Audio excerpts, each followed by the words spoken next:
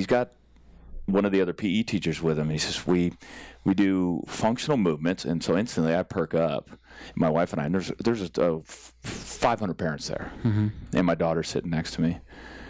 And we do functional movements and stuff that you would do in everyday life. They'll squat. They're going to lift some weights. They're going to do some gymnastic stuff. They're going to do some body weight movements. And I'm thinking, holy crap.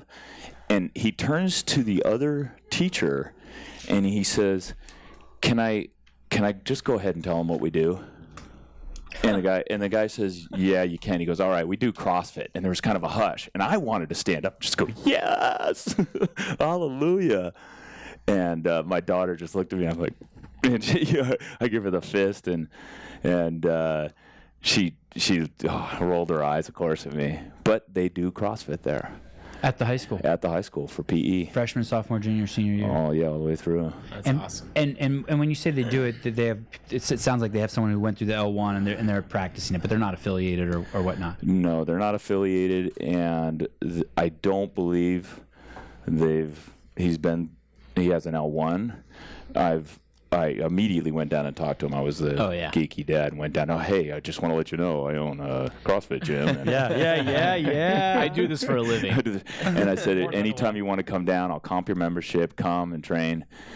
And so I just assumed that he was L1 until one of her homework pieces was on the power clean. And she had to talk about the power clean. So I clicked on her homework through School Loop, which is a system where you can get homework automatically. It's kind of a neat system, and parents can interact with it. In it was the power clean video. So I'm thinking, instantly I thought a CrossFit training video was going to pop up. It wasn't. It was the teacher doing power cleans with this reverse curl, to the waist, muted hips, and literally, Savon, it was this, pulling it up, not even getting into the rack position. Was it even a barbell that could spin? That's a good question. I don't know. And I was horrified. I go, I call my daughter and I said, you got to come watch this. This is how you do a power clean. I pulled up a CrossFit video and showed her. And I, of course, followed up with a teacher with a link to all of the CrossFit videos, not wanting to say specifically, hey, that power clean video is not a power clean video. Yeah. Your daughter's 14. Yes. You are? I am 55. So you had her at 41? Yes. Oh, that's when I had my first kid. Really? Yeah. Wow. I'm 46. My wife and I adopted, and we tried for about 8 years to get pregnant and were unsuccessful. My wife was pregnant a couple of times and miscarried both times, which is, as we found out, not that uncommon. No, we've miscarried. We miscarried twice. Right? Yep. It's a trip. And did she have any that were bad, where she's like bleeding out in the tub and you got to take her to the hospital? Yeah, a little bit. Yes. Scary, right? Yeah, very scary, that process. You're like, traumatic. making these is fun. The rest of this shit gets weird. And even the making process became scientific. And, you get a certain calendar. You're taking the Clomid. She took the Clomid and, all of that stuff. And at one point, we finally just said, enough is enough. And I watched a Discovery Channel show on adoption. I forget what the show was called, but it was Adoption Stories was it. It was 30-minute little documentaries. Mm-hmm. And I thought, that is cool. And those documentaries always ended with the baby being delivered to the adopted family, and it was always a kind of a surreal moment, really powerful. And I convinced my wife. I said, let's adopt. And she goes, okay, I'll look into it. So I went and I did all the work, got the packets, got the information. We submitted it.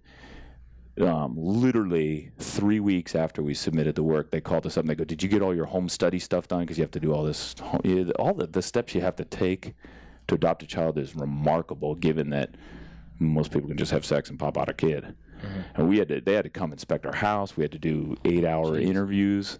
And so within 3 weeks, they called us up and said, you got picked. And can you handle twins? Huh. And my wife and I were, yeah, sure, we can. Absolutely. Turned out she didn't have twins. She had her daughter.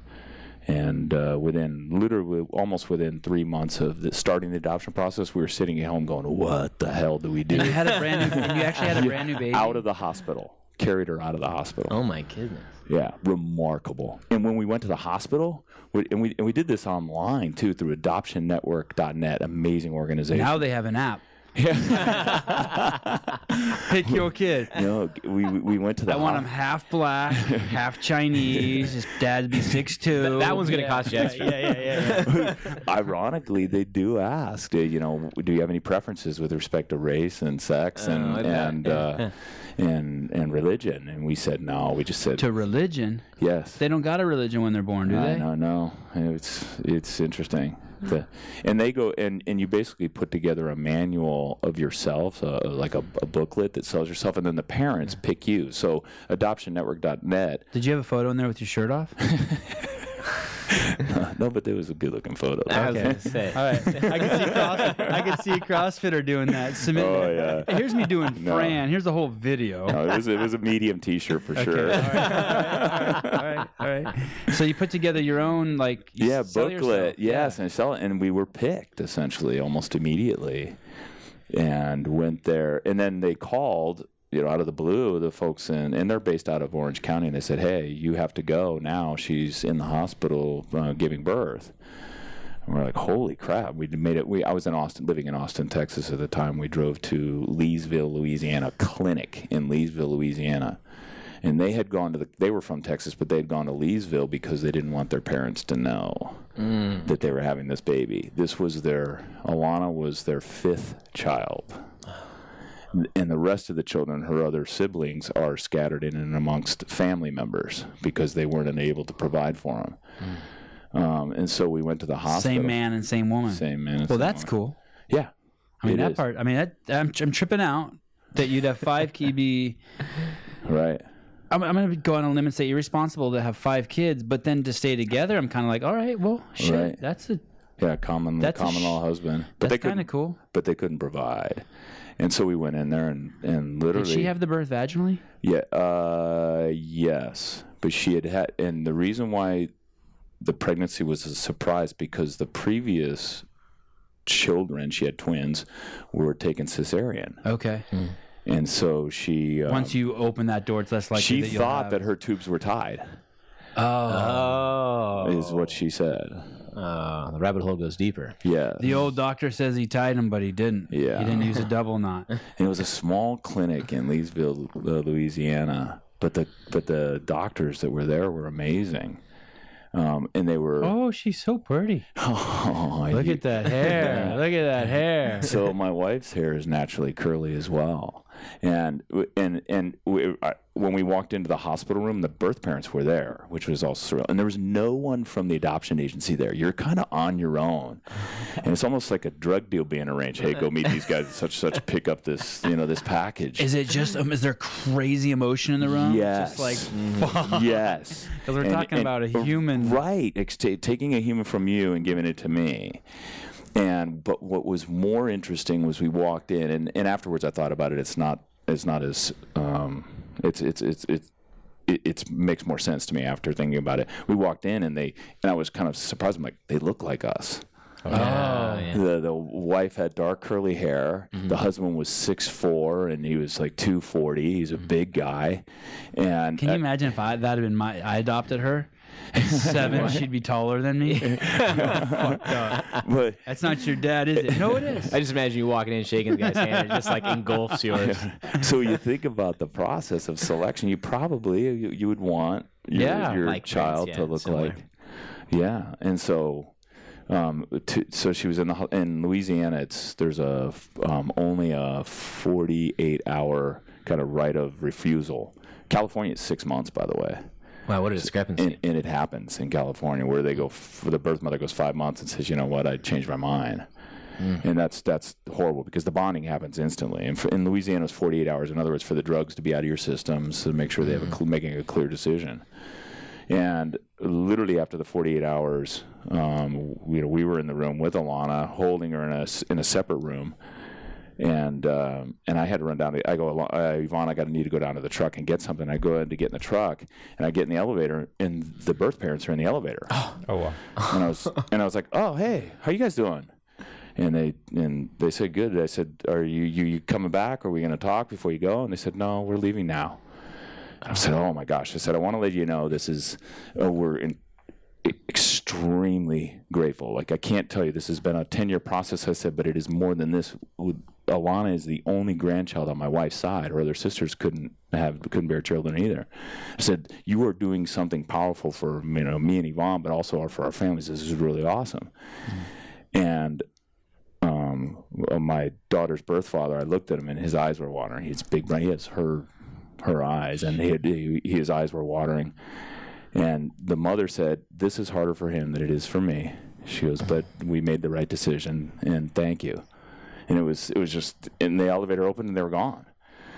And I went back up, like, oh, Yvonne, you won't believe. And then we were like, what do we do? All right.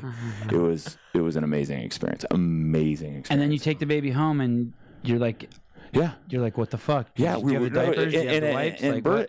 And parents, and so you've done this before, right? You're same thing. I've been told by other parents that yeah, it's the same thing. You get home and you're like, what the shit do I do? Yeah, we were in the car. He's pooping yellow. Right. Call the doctor. He's pooping yellow. It's normal. Is he breastfeeding? Yeah. Okay. Cool. It's gonna be yellow poop. We did all of those same things. I remember driving home on an 8-hour drive, and we smelled their poop, and we're like, what do we do? Right. You got to change it. Okay, how do we do that? Yeah, it's like surgery, right? Both you were out there the first time. Oh yeah. Oh. Spieler told me, gave me great advice at one of the games. While he's competing, we're just shooting the shit, and he's like, "Hey, burping, man, burping is everything." And so those were the three things my wife and I did: change the diaper. What were the three? Now I forget. Change the diaper, burp, and feed. And 99% of the things, but it's crazy. They cause crying, yeah. Yeah, it's crazy because your baby's just screaming. You pick him up, pat him on the back. Yeah. You're like, right. Wow. We developed a good schedule, and we got good at those three things. You're right. That's what it's. They're hungry. Now she's at Monte Vista. And now she's at Monte Vista High School doing CrossFit and PE. Matt, while you were doing whatever you do before the show, your pre-show ritual, Craig was talking about how his daughter, it was 2 years ago? Yes. Said to him, Dad, I don't have to do CrossFit, do I? He's like, no. And now she's in PE. Now she's in PE. And her teacher. Funny how that works. Yeah. I said, no, you don't. She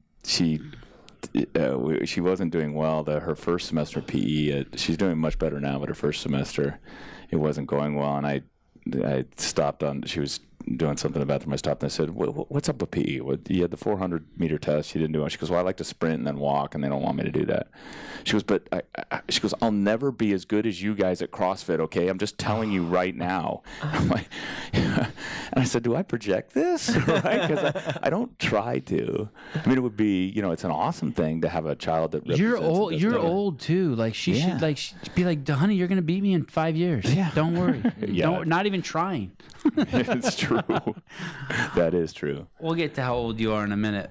Although I'm younger than you, I'm half as fit as you. But man, age, I've never had more respect for masters athletes than I've had in the last couple of years. It's gotten harder for them, and I'm equally impressed by what they're doing now. It's nuts. This is Eric Maciel. He makes it so we can be heard, and he brings up embarrassing photos and chooses camera angles. Okay. Matt Bishel here. He's in charge of CrossFit social media. And you have been in the CrossFit community since 2005. And you were the very first affiliate I ever filmed at when I started working at CrossFit HQ. And I want to say it was in Walnut Creek. It was in a shed, a 700 square foot mechanic shed. It was a real shithole. Yeah. Like you need a tetanus shot to be in there. Like jagged edges and shit, right? Yeah, it was. It was, right? I mean, I'm not exaggerating. Not exaggerating at all. Like in that building, is still there. Wow. Which is crazy. We're not, but they are, and it was $1 a square foot per month, and I was paying for it. I was in the investment business, and I was allowed to have an executive office, either inside my house or out of my house, and they would give me a stipend for that. And it was $750 stipend for that, and I used it to rent that space. And I would work in the little office in the back. And there was even, I mean, this is kind of crazy, but someone got shot in the parking lot. Yes. Oh my gosh, you remember that? Yeah. And what's weird is no one gets shot in Walnut Creek. No, that's right. Yeah. Well, apparently not. No, And I remember going there and you being like, "Yeah, dude, was it one of your trainers?" Yes. We had a guy that taught jujitsu there, was a member, taught jujitsu, and he was the murderer. So we had a murder at He was Diablo convicted? CrossFit, and yes, he was convicted and is in prison today. Oh man, Yeah. We survived a murder in our first year. it was the marijuana deal, right? Yes. Do you want to know the irony murder of of that? marijuana? I swear to God, do you want to know the just fucking tragic. irony of that? So I don't smoke marijuana, just so you know. I just want to be very clear. I don't smoke anything. Yesterday, I walked into a dispensary in California and purchased 2 marijuana plants. That's a hell of a segue. Clones? Clones. Yeah. Right. I was at a friend's house and he had 2 fucking clones. I'm like, where'd you get those? He goes, at a dispensary. I go, you have a card? And he goes, no, you don't need that shit anymore. What someone got shot for 10 years ago, I bet you in 5 years you're going to get to be able to go into Safeway And or they're Home gonna- Depot they're and gonna they're going to look- be there. They're going to look back at all the lives that were wasted. Fuck, it's All insane. it really is. And then they're going to look at things, I think also all the opioid addictions that could be remedied with cannabis related products. That a natural product that's grown, an herb. It's crazy. I don't even. Can you smoke weed and be in the games? Like, do they test for No, that? it's a banned substance. It is banned substance. Yeah. She give you like two. She give you handicap. Right. You took third, we give you first. I guess the Ricky Garard's like, I smoked weed that counteracted the PEDs. Give like a 5-second head start. Yeah, like why do you? the cannabinoid oils or the cannabis CBD? CBD oils are apparently anti-inflammatory. Yeah. They're supposed to be really good. Yeah. But you can't. The third factor. Oh, you can't even do that. No, because you'll test positive. I take CBD before I go to bed. Right. I think it helps with inflammation. How long you been doing it? You look good. Couple months. Yeah. Yeah. It's supposed to be great. There's no real like head change or anything. I take it and I fall asleep in a half hour. That's the third factor. Is Dave gonna come? It's the third factor. Is Yeah. Dave gonna come piss test you now? If I was competitive at all. Can you imagine if you drug tested in Santa Cruz? Oh, For what? Anything. Yeah, I was gonna say you wouldn't have an industry. Why did you open that gym? Because we needed a place to do rope climbs and drop weights and keep all of our equipment in one location. So how did you find CrossFit?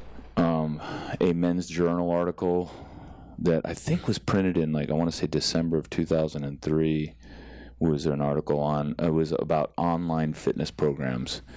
And the hardest one was listed as CrossFit. There was barely the internet in 2003, right? Yeah. I mean, I was around. there was? Yeah. Yeah, it wasn't very fast. I watched Mission Impossible, and that was 1996, and he has a scene in there where he's on the internet. Yeah. And I was like, wow, and doing email, and I thought, I guess it was earlier than I thought. Yeah, I remember Yeah. like 96, 97 is when I started using like chat rooms, Right. and like AOL. Okay, my bad. Okay, so you saw it? Yeah, remember the message boards were up in 2003 or 2004. Okay. And so I saw that. I tried the workout. The workout that they mentioned was Murph.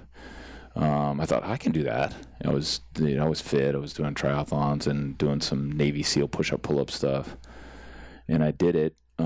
I quickly went to singles in my pull-ups, and I did it 100, 200, 300 because I just didn't know. As it's written. Right? Yeah, I did it as it's written, and I just thought it was awesome. And I'm almost certain that I gave myself rhabdo. I was Good healthy dose of rhabdo. so sore and so immediately sold. It took me like 54 minutes or something to finish. And that was the birth of Diablo CrossFit. And that was and then I went to the message boards and said, hey, because I was living in Walnut Creek at the time. I said, hey, is anybody out there do this in Walnut Creek? You guys want to get together and get a location? And I met Jeremy Jones on the CrossFit. We met on the message boards. And he said, yeah. And me and Jeremy and another guy, Rob Barnum, got together and Do I know Rob? Is he still around? Have I met him? you met Rob, and Rob is in movie production, and he's a movie producer. He does probably, he says 8 to 10 films a year. Oh, busy man. Yeah. Holy and shit. he goes to all the film festivals and sells them. Rob Barnum. This was back in June 2nd, 06. Yeah. Eric Mayfield talks. There is Wow. none. I'd like one. Oh my God. Wow. Dude, I'm impressed. He pulled up the message board. You may want to get in touch with Jeremy Jerry Jones. Jones. I know him and Robert Wow. see a facility. Incredible. Oh, Mike Minium. And he owns CrossFit Oakland. CrossFit Oakland. He started before us. He's like number 53 and we're 54. Craig Howard. What a great name. It's 2 first names. Yeah, what's your middle name? Stewart. 3 first names. Craig Stewart Howard. Is that a passed down name? It is not. I was adopted by my stepfather in 1976, and then we took his name. You were pretty old to be adopted. Yes, I was 7. It was my mother had 4 boys, and she remarried, which I've been told is like the sale of the century. She was a legal secretary. My father was an attorney, and my stepfather, I call him my father. My stepfather was an attorney. Because it's a dude taking on a chick and 4 guys. Yes, Right? 4 big boys, and he's 5'9", and we were all 6 foot and above. Or we grew to be 6 foot. Are there above. brothers bigger than you? Yeah, I have 3 brothers that were bigger than I am. Okay, so you're the little one. Yes, I was the smallest of 4 boys. Holy shit. Okay, go on. So he... Yeah, so he took on the package and still married to my mother, and both still alive, living in North Carolina. No shit. Retired, yeah, and he put all of us through college as well. Wow, what a great guy. Oh yeah, he's an amazing man. And what city was that in? That was in San Jose, California. Okay, so you're a Bay Area native. Yes. Well, I was born in Massachusetts, but raised in Bay Area. Your mom immediately came out here? Yeah, my birth father, my real father, moved us out when we were young. Aren't you so glad you're raised on the West Coast? Yes. Well, you were in... Am I going to get like a email? No, but the Rockets were just in here, and I love visiting New York City, and I love the East Coast, and there's beautiful places. And I shouldn't even say the East Coast, but just when I drive there, I just feel like it's a foreign country, like Jersey or New York specifically, like all the fucking tolls and the weird roads. It is just like that. And the gas stations it feels like just like the mob runs it. Right. It's like, what the fuck is going on here? So I was in the investment business for many years, and would go to New York once every 3 months on business, and then the New York guys would come out and they would get transferred to offices out here, but they wouldn't stay very long. They prefer New York and the East Coast, and I always found that so strange. Yeah. They'd come out for a year or 2, and they're like, "Oh, I got to get back, man. I need to be able to get the best soup in the world at 2 a.m. You know." Well, you know.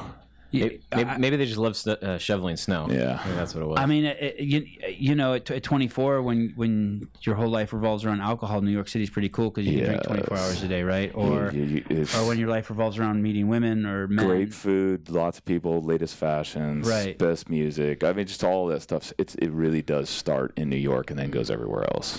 Oh, you said you were in investment banking, or you are? I was. I quit in 2014. What is investment banking? And so I was in investment research in the investment banking world. And investment banking is investing in companies that are typically pre-public, so they haven't gone public, with the intention of taking them public. IPOs. And that's so you get in right before the company goes through puberty. Yeah, you get in right before the company goes puberty. But no, I worked in and sold. I worked for what we call the sell side. There's the buy side and the sell side. And I don't know how technical you want to get. No, let's do it. This is the show's about me learning shit. Yeah, so the buy side are the guys that invest, and it's the mutual fund companies, the private investment managers. It also includes venture capitalists and venture funds. Those are guys that they call that the buy side because they're always buying stuff. The sell side are the guys that want their business, like a Goldman Sachs or a Morgan Stanley, or in the case of, I worked for a firm that was the first electronic exchange, Instinet. And what we would do is go to these firms and try to get them to do their business with us. So you were a broker. Yeah, essentially a broker or a sales guy that would essentially try to get them to trade with us. Okay. Yeah. And how does someone get into that? You get a college degree, and then you become a broker, and you go apply to those firms in some capacity. Did someone get you into that? No, out of college, I had a liberal arts degree and then needed to get a business degree, so I got a master's in business and learned about that industry. And Like in school, you learned about it? Or? yeah, in school, in graduate school, I learned about it, and so I decided, you know what, I wanted a job as quick as possible. I wanted to be off the parental teat, if you will, as quick as possible. Why? Because it was, it's a different generation for. Well, I didn't want to be at home. It was my parents wanted me. And good on them. They pushed us out the door. Yeah, like, that's get out, no be brainer. independent. Like Really? Yeah, I just want to get out of your parents' house. Do your own yes. shit. I'm a good Armenian boy. I had to stay at home. You're some mama's boy. Well, and I grew up in a loud household. My mom was tough, and I didn't want to be in that environment anymore. So I got a job as a broker. Are your brothers tough? Yeah, they are. And being the youngest, was there a lot of? I wasn't the youngest. I was the third youngest. I was the smallest. Okay. My younger brother he's now 50, but he played in the NFL for 11 years. Boy, there must have been some crazy 11 years. As a nose tackle, no less. He's a big kid. So there must have been some pretty intense fights in the house. Yes, good for you. So we were all about 2 to 4 years apart, and if you guys know brothers, yeah we went at it, and we're close. But I mean, we were close at, especially after college, you realize, oh, okay, this guy's cool. Yeah. And we were all good friends. Would there be one brother that was kind of the peacekeeper? He tried to always break up the fights. Yes, that's the oldest brother. Okay. And he was the kind of the babysitter. And he used to use this technique with the knuckle, and he'd drive it into our thigh To break you up? Yeah, because both parents worked all the time, so he had to break us up, and he'd just drive. I mean, he used physical violence to keep us apart from each other. I had an older sister, and we needed a third. Yeah. We needed a third Yes. because we fought a lot. Yeah, he was the. It always started off fun. We would start wrestling, and then shit just got sideways. Right. And I needed someone to break it up. But that's part. I think it's like it never got unhealthy, right? It No, never got to the point I where didn't go to anybody the was hospital, abused. no. Yeah, same here. No, But it right. was. I look back on it fondly. The day I could beat my sister up, my dad told me we could no longer fight. Right. The first fight I won, I was in the 8th grade. Yeah. She was a sophomore, junior in high school. Right. I fucking won. And I'm like, holy shit, I got this. I just needed to let go. And my dad's like, no more. Did you make her cry? I did punch her in the face. What the fuck? It's kind of a cheap shot in the brother and sister realm, or or even in the sibling realm. Did you guys punch in the face? No. Yeah. Never. I was like, all right, enough of this shit, and I punched her in the face. That's unforgivable. It's not even in my awareness, investment banking, like that whole the stock market, like that whole and especially at that age, it wouldn't even enter my. It seems like a foreign land to me. It's like an alien landscape. I'd be more comfortable going to a village in Africa and making a documentary. You know what I mean? It's just like, yeah, it is. It's exciting and it becomes addictive. I started as a broker, then moved into management, and then moved into wholesaling, and then moved over from the retail side, where retail. What they call retail is when you're dealing with mom and pops, and I worked for mutual fund companies that sold to investment firms that worked with mom and pops, and then I moved over to what they call the institutional side, where we're only working with mutual fund companies, investment companies, venture companies, and those types of things. And at that point, then it's all about who's the smartest guy in the house. And thinking analytically. Yes, these guys they're some of the smartest people I've ever met, and they know a lot about a lot of things. I'm more like, I always tell people this, I'm more like the Florida Everglades. I'm 7 miles wide, but only a foot deep. I was just telling Matt and the Rockets about a cousin of mine. He got a perfect score in the SAT. He went to Stanford, full ride scholarship, got his PhD in nuclear physics, and went straight from there into the stock market. Yes. Yeah, that's right. Yeah. Straight in. So I don't think he went there, but he did. He done did it. He did the good stuff. He got good. We would go to biotech firms, and a good number of the portfolio managers and analysts were MDs. that were really, really smart. And they got a little taste of hospital medicine and patient medicine. They're like, nah, this is not for me. I think I'll go work for I'm going to use investment company. Use this for this big brain. And it's a lot of Nostradamus shit, right? Like just trying to see the future of That's right. And they dig. What was really cool about the last part of my career, what I was doing, I was in investment research. And what we would do was partner with independent research guys. So Joe Schmo, that's great stories are, we had a retail investment firm that would essentially, he had a call center that would call all of the stores and build relationships with store managers and ask them, just call them. And he had a team of women that would do this. Hey, how are you doing this month? Good. How's sales going? Good. What's it look like for next month? Oh, it's good. Has traffic been good? And they get all the pertinent data. He would package that information. And it was legal? Like as long as you stayed within a parameter of you could. There were certain questions that in these store for, say, like a Radio Shack.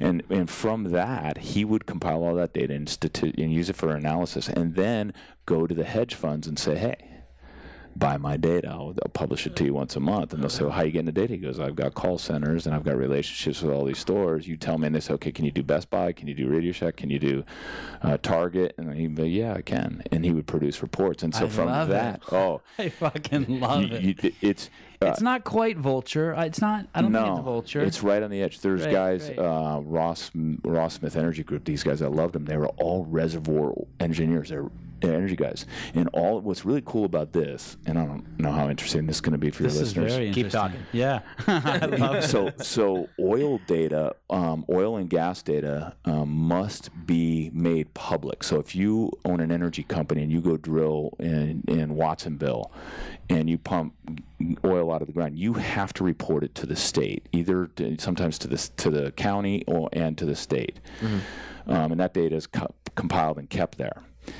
So if you have a new find, you drill a test well and some huge find comes in, you have to publish that to the state, but the state doesn't publish beyond that.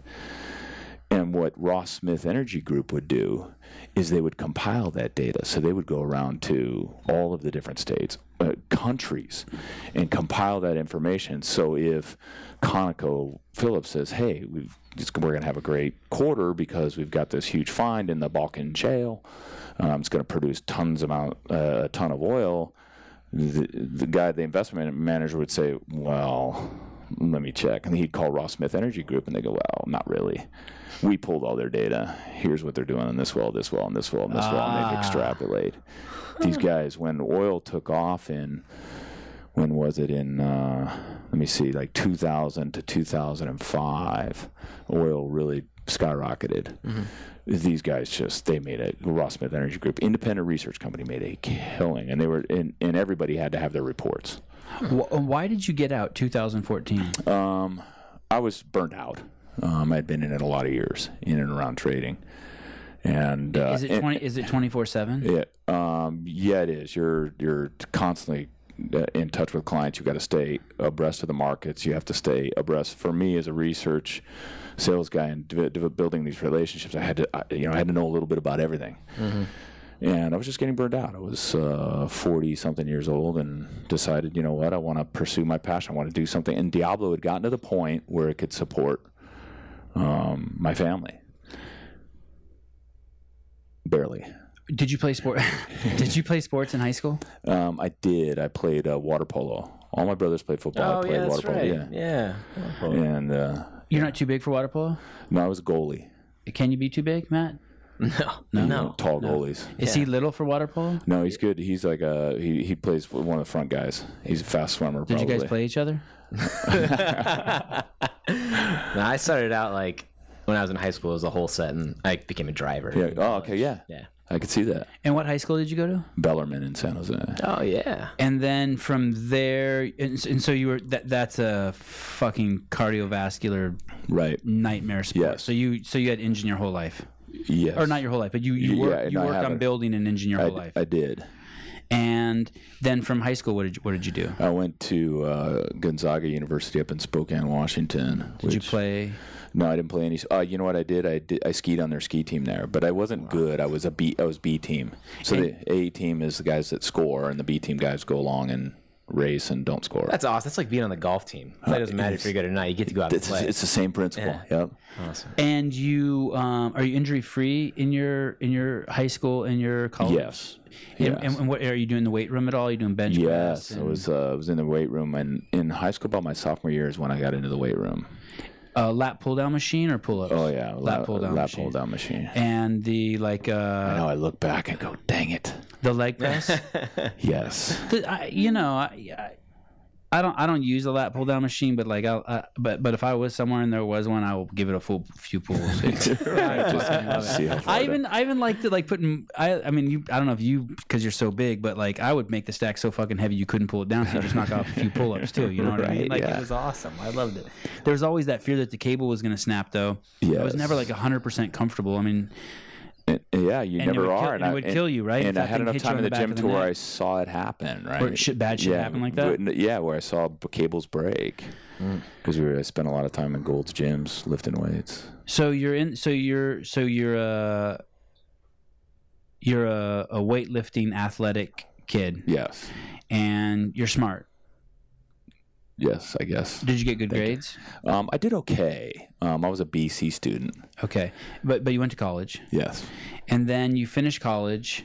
Mm-hmm. And when do you start picking up this old man sport of triathlons? I didn't start that until I moved to Austin, Texas, which was in 1999. I started in my 40s. And are you going to is your first one just to say, hey, I just want to just say I did one? Yes, it was. It totally was. It was the sprint triathlon, and I'm like, hey, that's cool. And I had swimming back when you have swimmers that can run or usually end up trying a triathlon. And so are you still into biking today? No, I don't bike. I mountain bike. Okay. You like a bicycle? Yeah, I like a bicycle because I'm a big guy, so for example in triathlons, biking's going to be my thing, right? Because your mass is on wheels, and it's a little easier for you to pass people. I love a bike. Yeah, I enjoy mountain biking. By the way, I'm impressed that you knew the city of Watsonville. I guess you grew up in San Jose, but man, yeah, I did. Yeah, strawberries and artichokes. It's Castroville. Oh, when you become you're into being a triathlete. You've been playing sports your whole life. Do you remember this Muscle and Fitness magazine? Were you traveling? Yeah, it was Men's Journal, and I got it at an airport. It probably was an airport because I was traveling a lot. It probably was. And then you read that article.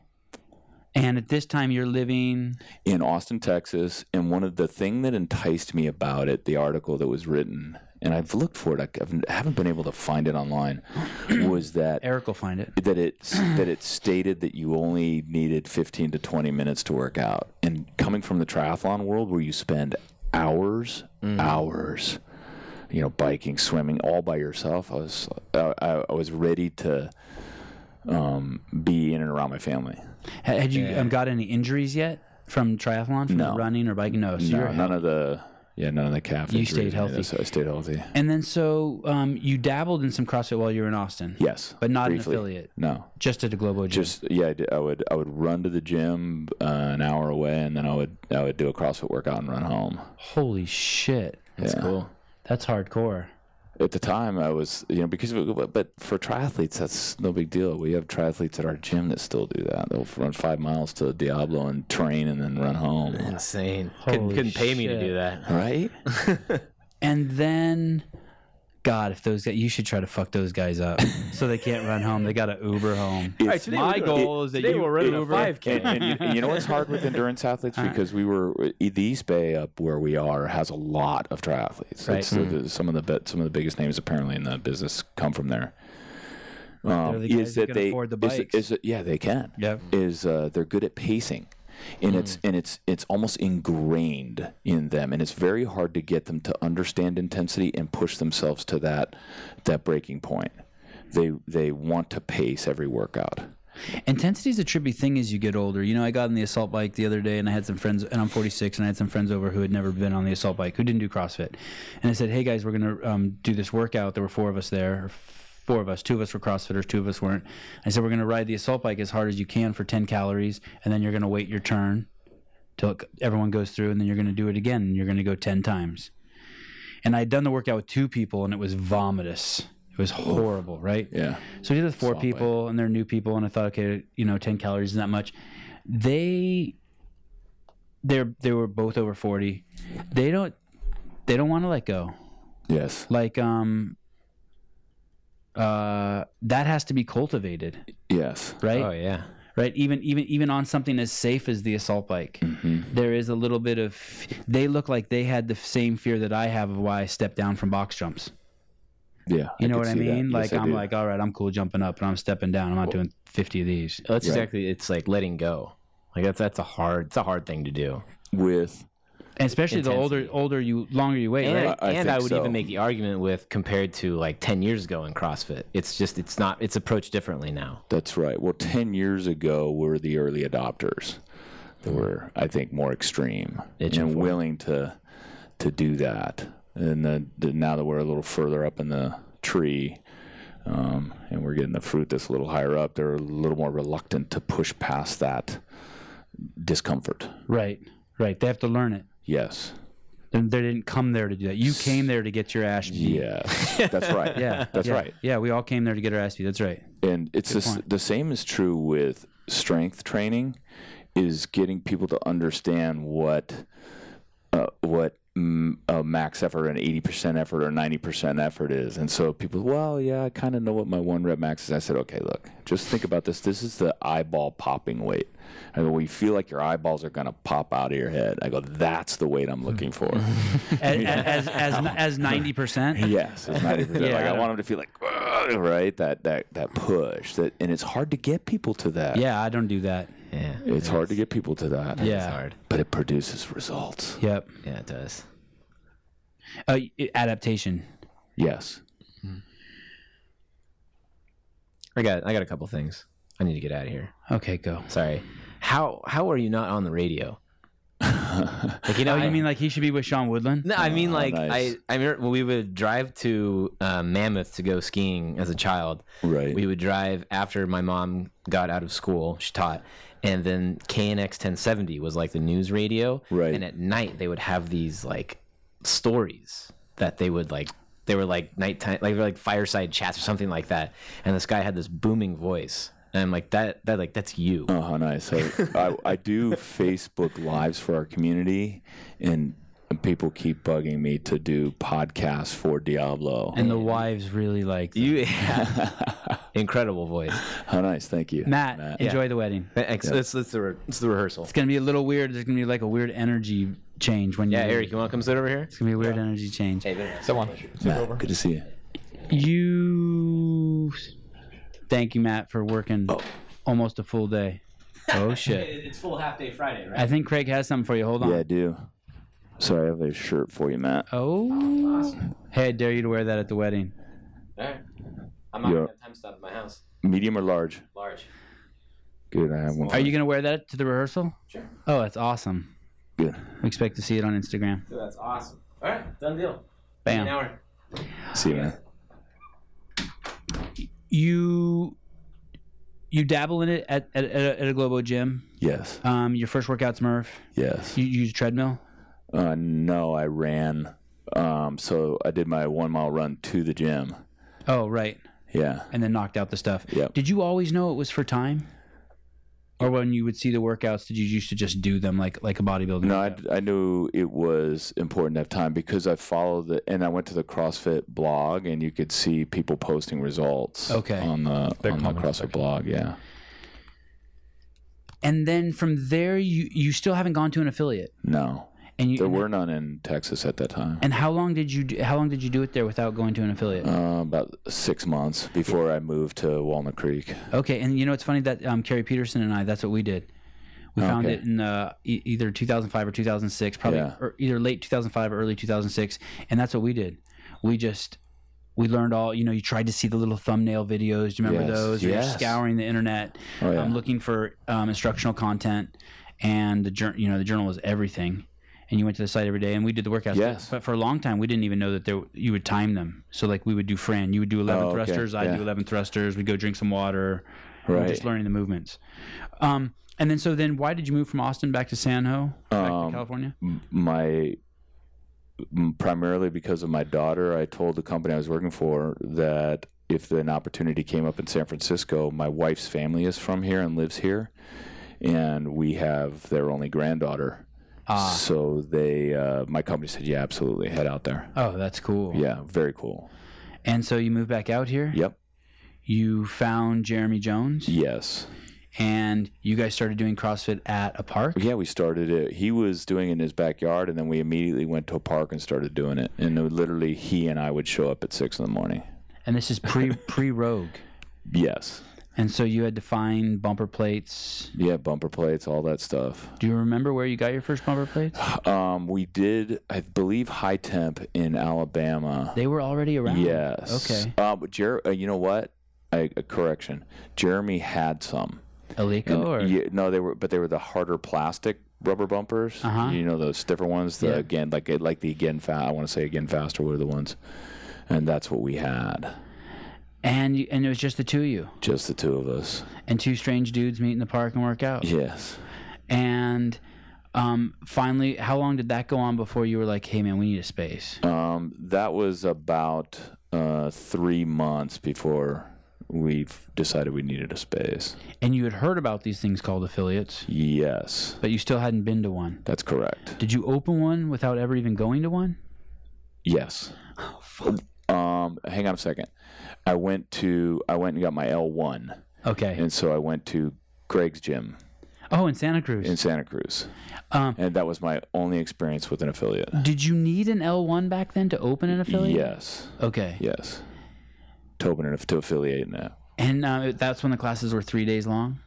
Yes. We did Friday, Saturday, Sunday, and Nicole Carroll and Annie Sakamoto were coaches there at that time. And did Greg give all the lectures? Yes, all of them. And they were amazing, weren't they? Yes, I was blown away. And then they beat you down. Yes, and I thought I was a badass because I was kind of buffed and I was fit from triathlons and I had done a little bit of CrossFit and I got smoked. We did Fran and Fight Gone Bad.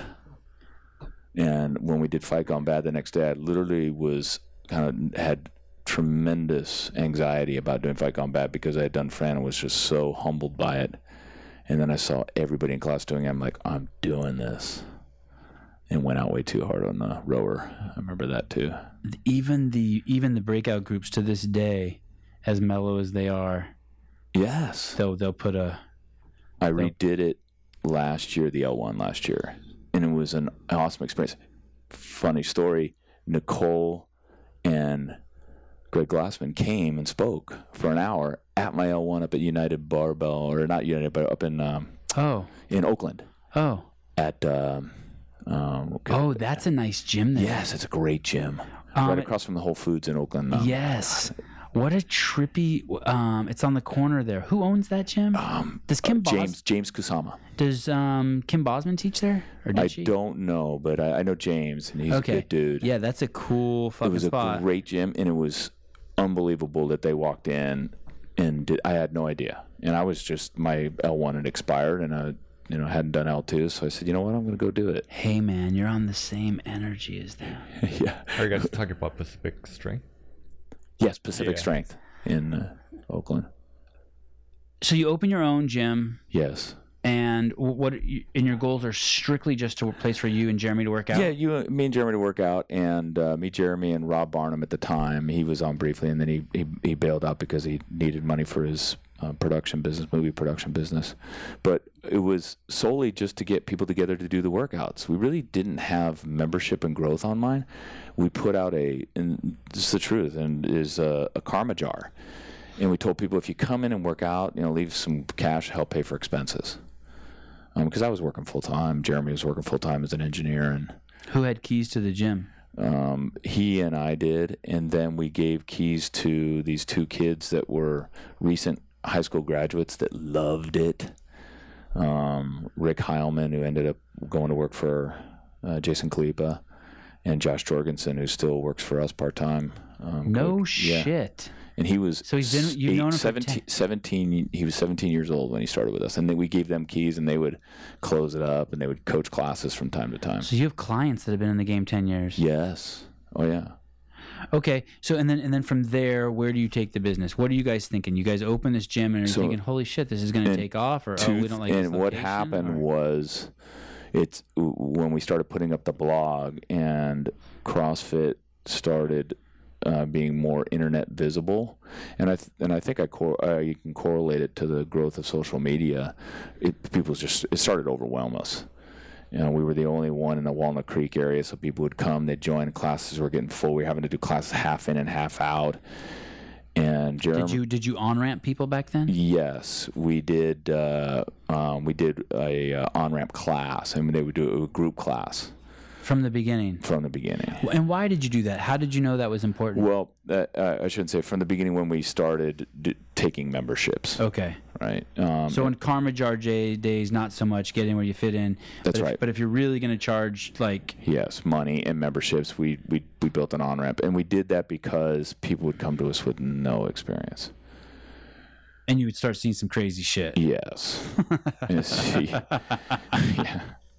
We also had, and we changed that. We used to do a free class, and the free class was whatever the workout of the day was. And that lasted until we had a serious case of rhabdomyolysis, when someone came in and did it and just crushed the workout.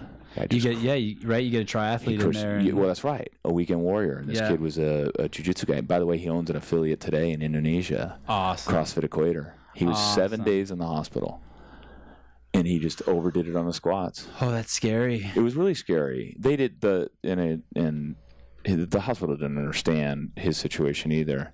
Bryant Panji, great guy, and That's the perfect storm for Rhabdo. That's is right. Someone who has an amazing engine, a fucking unstoppable fucking will, yes, and does any movements that they're not familiar with, that they're not accustomed to. any eccentric movement. Where there's in this case it was overhead squats where you're slowing the descent, or jumping pull-ups where there's an eccentric. Right. We found that eccentric movements tend to accelerate that process. But usually it's someone who's super fit has capacity. capacity. Thank you. Okay, Yes. I just want to be very clear with people. Like if you You're haven't right. done CrossFit, like, hey, go in and try it. This is not going to happen to you. No, just it's yet. not. And especially we're talking This is the dinosaur 2000, days. right? Right. 2008 or something like that. And you're doing it all out of the same this gym Yes. that's like a ripped tin can. I just Yes. remember your gym. Yep. And now I see photos of your gym and it's fucking like Saks Fifth Avenue. It's fucking beautiful. Thank you. Yeah, it's awesome. We take a lot of pride in that. And in 2009, we moved to Pleasant Hill, where we took down 4,000 square feet. And Jeremy Jones decided, Where in Pleasant Hill? right. If you know Pleasant Hill, we're right off the Treat exit. Are you still there? Yes, we Oh, are. it's so funny. I don't think of that as Pleasant Hill. I went to College Park. Oh, okay. Oh, yeah. So when I think of Pleasant Hill, I think of it over there. But okay, I know what Treat is. So It's really close you know to the border of Walnut the Creek. new Dick's Sporting Good is over there. I haven't been over there. Where the movie theaters were, the big round dome theater Yes. was. That's not there anymore? No, they've Century 5? Yes, it's gone. Did And they there's- destroy the building? There's Is the a whole hubbub. building gone? No, the whole building's gone. There's a big hubbub about that because it was considered somewhat of a landmark. Yeah, it's beautiful. Right. Wow. So you fucked that up. Yeah, we did. Noted. Craig Howard Pleasant, ruined my yeah. movie theater I went to as a little kid. You're in that area. Yeah, we're right. Montgomery Ward was there. Yeah, we're right down the street from there. Okay. Like literally 400 meters. And that gym is still there. Yes. And that was your first one after the tin 4,000 can. square feet, now 12,000 square feet. Is this it? Yeah, that's it. And you have multiple locations. Yes, we have one in San Jose. We've had as many as 4 locations. And now you have 2. Yeah, no, I have 2. You opened one in Benicia. Yes. Because I remember, because my mom went to a gym there, and she said there's a new gym coming here. You actually got the name CrossFit Benicia. Yes. Yeah, and it was one of our members, Craig Moore, was commuting from Benicia and having to go back and forth. But he said he wanted to open one up, and we said, okay, we'll partner with you. And we did, and that gym still exists. I gave that to Jeremy in the buyout deal that we did. So Jeremy's the partner now with Craig Moore. Are you the sole owner of Diablo CrossFit? With my wife, yes. Wow. Yes. Are you? A lot of people go in together. Do you wish from the beginning you wouldn't have had a partner? We couldn't have done. I couldn't have done it without a partner. Gotcha. Could not have done it without a partner. Okay. And it's a shared responsibility, and it is important to. You had someone on here the other day that had a very successful CrossFit that he sold in the 7 figures. And he talked about it. Ackerman. Yes, really good podcast, and I really enjoyed hearing him. But one of the things that he did that we didn't do was kind of delineate right up front, how things are going to break up. So it made it a little more challenging at the end when we decided to part ways as to who's going to get what, how much is it going to be worth, that kind of stuff. And but we made it through. It was about a 6-month process to get through that, but we made it through that. And I would say have those things. And the reason is that we went into it not with the idea of making money. We went into this as like, we love this. Let's share this with the world. Let's get more people fit through CrossFit. And then as it started to grow, okay, we can turn this into a business, membership business. And for me, it was like a side job because I was working. Right. And but we never thought about the exit strategy. I still don't think about an exit strategy. I don't think about when am I going to sell Diablo CrossFit, and which is contrary to the world I was coming from, the investment world, where everything's about what's your exit strategy. Yes. I would go out to have beers with these guys and like, what's your exit strategy? I'm like, what does it even mean? Why would you think about exiting a business? How can you be passionate about it? And I get it now. I get it more. But I enjoyed listening to him talk about that. How do you know when to go from the tin can to a place that's a reputable establishment? Greg, we took a lot of cues from Coach Glassman. One of his tenets was when you start getting complaints from your customers that the classes are too crowded is when you need to expand, but let them complain. And we would let them complain. We did experience a moment of irrational exuberance in 2012 to 2013 when it was literally going nuts. I mean, our gym, we didn't 20, 30 people would be in our free class. People would join. I had no idea who was joining, who was staying, who was leaving. We really didn't understand the metrics. There were no Chris Coopers. And did you have software that helped you manage this? We did. We used the traditional software. Or in our case, it was and is MindBody to manage the memberships. But we didn't look at the numbers. The numbers weren't important to us. It was, can we pay our bills? Yes. Can you pay your coaches? Yes. All right, great. And you pay the rent? Great. Then keep going. Right. And so we expanded. And you're still working your other job at this time? Yes, I was. Okay. And so I was handling the kind of the personnel management and the financial side of things. Jeremy was doing the coaching and all of the programming and the blog. And so it worked out perfectly. We kind of balanced those things. But we decided to expand when classes got too big. And then we started overlapping classes, similar to what they do at New York, where you run a class on a half hour and you start another class half an hour later. And then we expanded into more space. And then we opened up a location in Alamo, thinking Alamo is a higher net worth town. We went into a retail space. We paid up for the rent, an exorbitant amount $1 per square foot. And thought that would take off, and that didn't. That was very slow going. And that was about 2015 when we realized, it's kind of people aren't running in the doors anymore. Right. We had to. What was different about Diablo and Pleasant Hill versus Diablo and Alamo? I would think there'd be great clientele there. It is an endurance community. Okay. It is a more, the demographic is different. It's an older demographic. Right. And kinder, gentler. And that's where we started our CrossFit Light classes, was in Alamo, to help introduce folks to CrossFit gently. And it really initially was a little bit of a it was foreign to us because we were used to the kind of the gritty, younger Pleasant Hill, Walnut Creek, Concord communities that would come to our gym, and so we had to make changes with respect to our class offerings and make it a little longer, a little more time with folks in the on ramp, and that's that Alamo location led to us doing one-on-one on ramps which helped people get ready for class. Do you still have that location? No, the lease expired in January of this year, and we shuttered the doors. And most of those members that are there moved to our Pleasant Hill location. Oh, that's cool. And it was because of the rent. Yes. It was. So about 3,500 square feet, paying almost $14,000 a month. Wow. Okay. It's funny.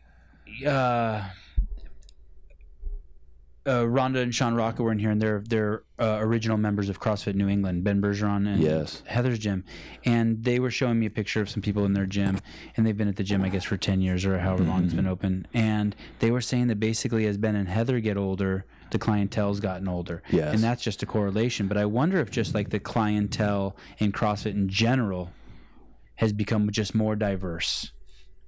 It's both. We have, in cities and in the United States, we have a population is aging, right? Baby boomers dominate, and the baby boomers now are not in their 30s anymore. Now they're in their 50s, and so we have an aging population.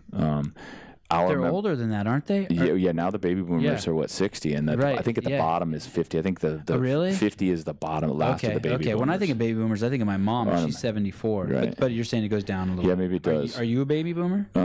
I'm 55, and I think I'm the tail end. I might be the tail end. Okay. It was like 1950s back then. Oh, is it? Is that the end of it? So Yeah, the beginning. the beginning of it, Yeah. right, is 1950s to like 1964 or something, and I'm 62.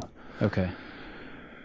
1962 was the year I was born. I'm not 62 years old. Right. Just to clarify. You don't look 62 yet. Yeah, thank you. So, in general, To clarify, it's 1946 to 1964, based on Oh, shit. That's a huge swath. yeah, 46 to 64. it's the largest. It's the pig through the python, and it's in terms of our, if you look at the bell curve of our population, and they're now getting older. I like that. Pig through the python. So that's why we need self-driving cars, by the way. Because there's too many baby. Oh. The largest percentage of our population is freaking 60, 70 years old. Isn't the graveyard like capital of California in your hood? Yeah. What's the name of that town? That's right outside Walnut Creek. Oh yeah, it's Rossmore. Rossmore. Yes. They got more buried than standing or something? They do, right? Yes. Yeah, okay. Yeah, that area is But for our community, yes, and I think because my wife and I are masters athletes, and we tend to attract. We have a good masters community at Diablo, and what year did you win the games? in 2013, And what was the age group? it was 50 to 54. And do you have aspirations to do something similar again? It's in the back of my mind, but it's not a priority. Well, back of your mind, what does that mean? Well, I had small nagging injuries. I had a lot of business stuff that was distracting me this year, and I wasn't able to, or I reluctantly, or I subconsciously did not apply the time and necessary to do it. And it's harder. You have to hit your CrossFit hard. You have to do a lot of accessory work. Your nutrition has to be on point.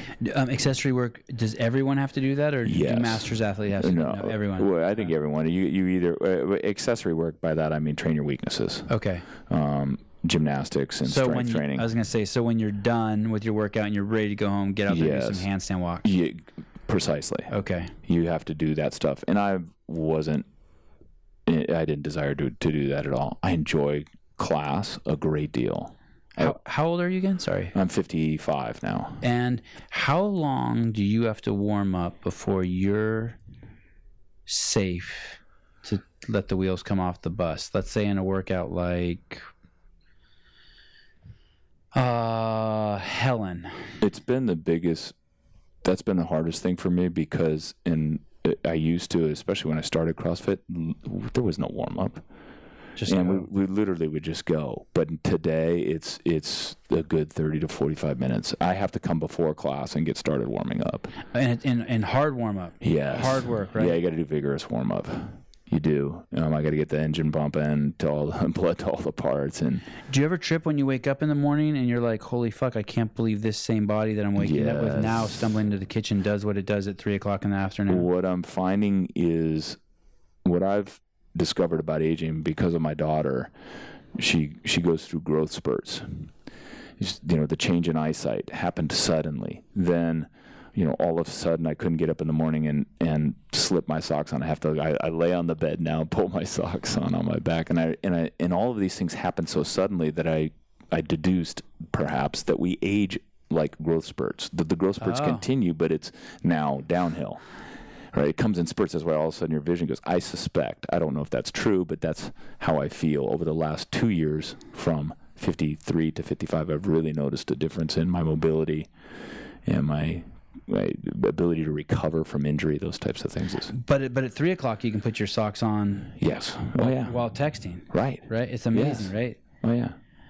It's the thing that I remember being 39 years old, 37, 39, and realizing just at that age, holy shit, you have to be fit you have to really be part of. I'm going to say this and it's going to come out wrong. People are going to get angry, but basically you have to be fit to be able to do CrossFit, but not for the reasons why people might take what I'm saying. What I'm saying is you just have to have the capacity, the endurance. Sorry, right. You don't have to be fit. You have to have this endurance that allows you to do 30 minutes of warm up. Yes. So although I was probably never even close to as fit as you, I always have to maintain. If I want to let the wheels come off the bus, if I really want to be my best, I have to be able to warm up for 30 minutes. Yes. And it's a trip. And people don't realize that it's when a you're bit 25, you can't even fathom that, right? No, you can't. And I couldn't fathom it at 40 when I was starting CrossFit, or 45 when I started. But that is a deterrent for that population, the 50 and above population, is getting an understanding of, I'm way behind, right? Especially if they're deconditioned. We've taken people through it, and but they can build the capacity. Yes, they can. Yeah, you can win the war. And they can, and then and then what's cool about the masters athlete is they never want to let it go, right? Because they've been there, and so they don't want to go backwards. They don't want to go back to not being able to, move around like they can move around. It took my mom is 74. It took her about a year of going religiously before she was able to cross this hump of that kind of fitness to where she felt confident, and she was like, but it was cool. I mean, she still got fitter in that year. Right. But so you open this gym, you expand, you get a new location. You have it's you and Jeremy are the two owners the entire time. Yes. Okay. So that's always a management of a personal relationship. Yes. Right. And your lives are changing. He ends up having some kids or a kid. Yes, he has one son. So you had this location, you had Alamo, and then where was your third location? We had Benicia, and we had one on Martinez that was inside a sport court type facility, one of those big, arena type facilities where they do indoor soccer and all that stuff. We had one inside there. And today you're just down to Diablo in Pleasant Hill and one in San Jose. Oh, tell me, when did the one in San Jose open up? It's been open for a year. It was Moxie CrossFit or CrossFit Moxie in San Jose. Okay. And they've been open. Moxie's been open since I think 2010, 2011. So the owner approaches you and is like, "Hey, Chris Mitchell Moore was the owner, and he said, my wife and I are leaving town. I got a great job in Denver. We need to move out of the Bay Area. We want you to take it over." Wow. And I told him, I said, I don't have the capacity. He says, "Listen, it runs itself. It's got positive cash flow. It's got positive cash flow. It looks like yours. We operate like you. Everything." He goes, "We want Diablo to be the one." Were you his model? Were you? Yes. Okay. Yeah. So you knew of him. Yes. You had mentored him a little bit. Yes, I did. We'd go to lunch every 6 months, have coffee, and. How many gyms have you mentored? 2 or 3. And what's that look like? It's just people just coming up to you? Yeah, they just asked me, how do we do things? We helped CrossFit Pleasanton, and we were managing their coaches and doing their programming for them for a while. That was a friend of mine, Paul Southern, owned that, and he hired us to basically run that part of it. Is he still? I remember Paul. Yes. He was an awesome dude. Yeah, he's a great dude. Is he's still alive? Yes. Is he still the owner of CrossFit Pleasanton? No, he sold that gym 2.5 years ago. 3 years ago, he sold it. Did really well, and runs. He's a precision nutrition coach and does corporate wellness and individual nutrition coaching and fitness coaching. And who's the new owner? A guy by the name of Zoltan. I just know him as I don't know, Zoltan Heights. Zoltan Heights. I don't know too many people with a name with a Z in it. I know. Zoltan. Is he Russian? He is Slavic. I'm not sure which one, and he paid up for the gym, and he was a tennis guy, an avid tennis guy, super fit, and he wanted to do it himself, and he made an offer to Paul, and Paul took it. Awesome. Yeah, it was cool. So you've had CrossFit Moxie for a year. Yes. You changed the name to Diablo? We did make it Diablo CrossFit Moxie. We were really nervous. Okay. We were really nervous about that. It wasn't important for me to have our brand on it, but the members kept asking me every time I'd go down there, when are we going to become Diablo? When are we going to become Diablo? And it gave me a real sense of pride for our name. And so we put it Diablo CrossFit Moxie, and they were stoked about it. Why haven't you rebranded your gym the way I've seen some of the other gyms do it, especially gyms that have been around as long as you? I mean, a lot. Right. Don't get me wrong, a shitload haven't. Right. The most of them haven't, but especially in the Bay Area where some of these older gyms are, I've seen them do it, and you're still sticking with the Diablo CrossFit. Yeah, we are, and we toyed around with it, and I think a lot of that happened at a period of time when people would come to us, especially in 2015, 2016, I bet is when many of those gyms did, where people would say, CrossFit. No, you just get injured doing CrossFit. We don't hear that as much anymore, by the way. So it was that publicity. Yes. That was the driver for most people. Gyms were like, I still want to do this. I still love CrossFit. Yes. But this is also a business. I need to put food on my plate. Right. What can I do to sort of lure people in? Yes. Okay. I was told that, that there are affiliates that were doing corporate wellness programs couldn't say CrossFit. Okay. And that was all built upon, which is why I love that CrossFit Legal went after the NSCA and that whole, because I think that's where the majority of that stemmed from. Dude, Craig, they are so fucked. Yes. I can't. You're going to Greg's house for dinner tonight, right? Yes.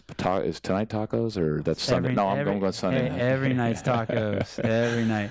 Well, maybe even tonight or tomorrow we'll go over there. But when you hear this, have you heard the nitty gritty of this? I will. They've done the retraction. Horrible Yes, shit, they're awful. Man. I mean, they've done some horrible shit, and the judge knows it. You start to tell people, and their eyes roll. Okay, right. and you can't. For example, our community. If I start to say these things, it doesn't come across right. Right. But I'm so proud of that. It just makes me feel so good because I hate copycats, and I despise the fact that they were really trying to undermine small business owners in general. It's hard enough. It's one of the things I've learned since 2014 being out of the corporate world is how many obstacles we have to overcome. Yeah, you're not attacking CrossFit. You're attacking 15,000 small business owners around the world. And then trying to get the states to legislate against these guys who, if I had to send all my trainers to get certified of state certification, I mean, they literally were about to shut us, states were threatening to shut down especially gyms like CrossFit. Early on, I said to Greg, hey, when the study first came out and he's like fucking manning all the battleships and getting ready just for a full-blown war, I said, Greg, stupidly, I'm embarrassed. I said, hey, what's the big deal? The majority of this article says it was great, that CrossFit's amazing and you get better results than any other fitness program. Yes. Who cares about a few injuries if they're lying? He goes, Sevon, how many children can you molest at your preschool? I said 0. Right. He said, how many rumors can you have? I said 0. Right. He goes, these fucking assholes are planting a fucking seed. And it worked. Yeah. And it worked for a while. Every person would come in. That was the first question they asked. I saw the emails. I was the info@diablocrossfit.com. We'd get it, and it was somewhere around 2000. Oh, it makes me so sad. 2000, the end of 2014 to 2016 was the big like I'm going to get injured doing CrossFit. And you, but you didn't rebrand. What were some of the ideas you had? Let me hear if any good. Well, so we have Diablo Fitness Engineering, which was never heard of we it. sold equipment. You did a great job pushing that one. And then you did sell equipment. Yeah, we did sell equipment. Do you still sell equipment? No. Oh. We had. Well, technically, if anybody from the city of Pleasant Hill is listening, we do sell equipment still. We refer people out. Plug it in. Yeah, well, because we have to sell equipment as part of our agreement to be in the city of Pleasant Hill. Ah, gotcha. So do you have a retail shop inside your Yes, place? we do. We have a pro shop, and that is Are there essentially grippers in there? Yes, there are. Oh, great. Yeah. So there's equipment yourself. Yeah, All right, I that's got right. We got Ray-Ban knee sleeves. That's equipment. it. Okay, sorry. So Yes. you don't choose that name. You don't go No, with it. no, and we don't. And Diablo Athletic Performance, which was is our, which was another approach that we wanted to do for our open gym business to attract others. But they were all futile kind of branding attempts to respond to this, and we never did it. It didn't feel like you? No, wasn't congruent with who we are. How many members do you have? We're at about 650 plus members. Holy shit. Yeah, pretty consistently. Is 14,000 square feet enough? Yeah, that includes the 650 because we merged it all in the software. That includes the San Jose location, which is 4,000 square feet. So it's which is 16,000 total. You knew that? So, No, I didn't. But so I it's appreciate combined you is doing the 16,000 square feet, and it is just enough. Wow. It is just enough. Many of my members will tell you don't get any more members. How many trainers? We have Just at the Walnut Creek location. Yeah, the Walnut Or Creek. Pleasant Hill. Yeah, so Pleasant Hill, we have 20 coaches that are about 5 full time, and then the rest are part time coaches. Is it hard managing all of them? That's 20 people. Do they get pissy with each other? Is there shit talking? I mean, that's 20. I mean, So I have one of the reasons why I did the Moxie deal is they had a really good general manager that was running it. And she is now the general manager for Diablo CrossFit, and she does that, and that's an essential role. they don't hate her, like coming in being No. like, "Yo, we've been here forever. What the fuck is she?" doing?" No, they didn't. She's Or she's putting in systems that they don't like, or no, she's been great about doing all of that. One of the things about CrossFit is, on our door still says "Leave your ego at the door," and I think that holds true for most CrossFit gyms. We just and we give everybody the opportunity to succeed and move up, and anybody could have stepped into that role. But there's a lot of my coaches that just didn't want to do it. We offer the opportunity to do a lot of private coaching, and there's coaches that just don't want to do it. They want to coach group classes because that's what they're good at. right? That's what they're good at. Are you coaching classes? I just told Jennifer I need to get back to coaching classes. I am currently not coaching classes, but I want to get back to it. How long has it been? Oh, only a few months. And why do you need to get back to it? I miss being that part of the community and being in touch with the members in that way, and it's incredibly rewarding. It's really satisfying to coach.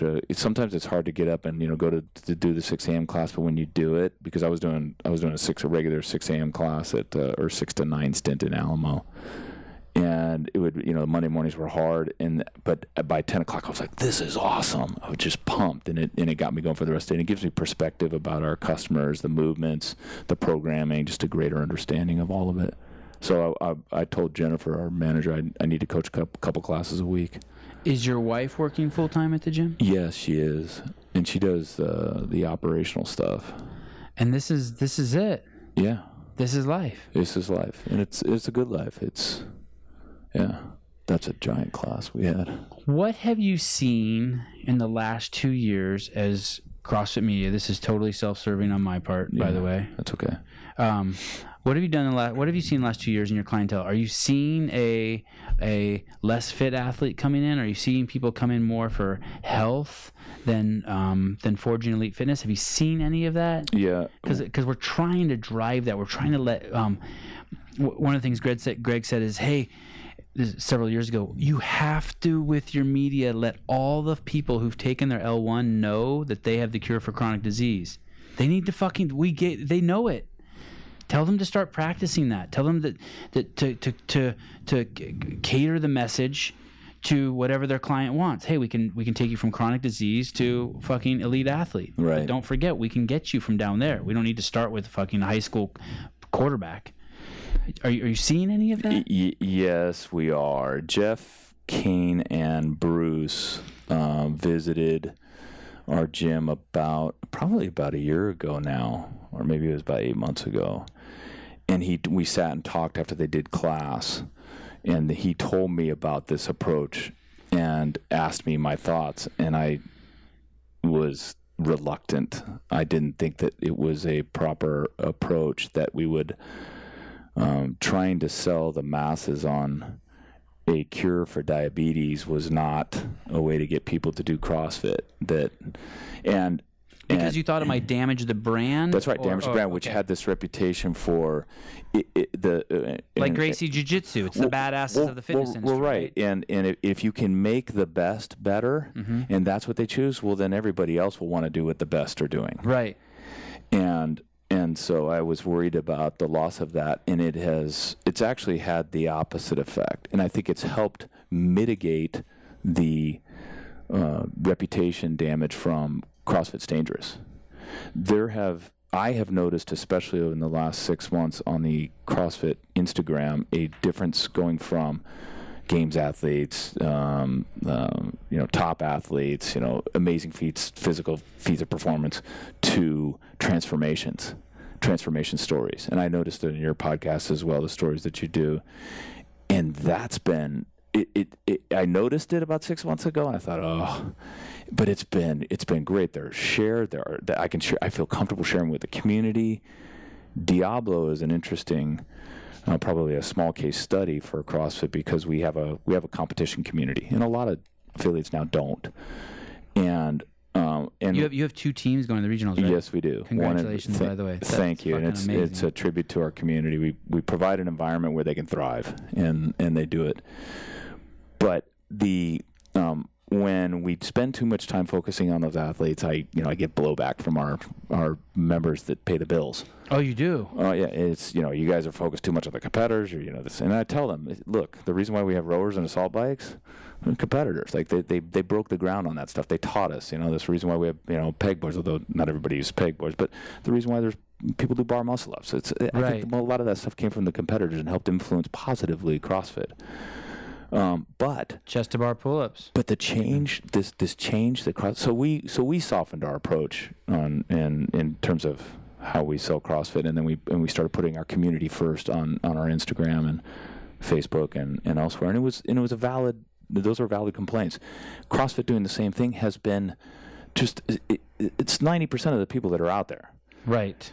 Maybe more, 99. Yeah, maybe 99, right? Or the average Joes, right. The people that do, that like going to class, being fit, and have another life, or maybe want to transform themselves.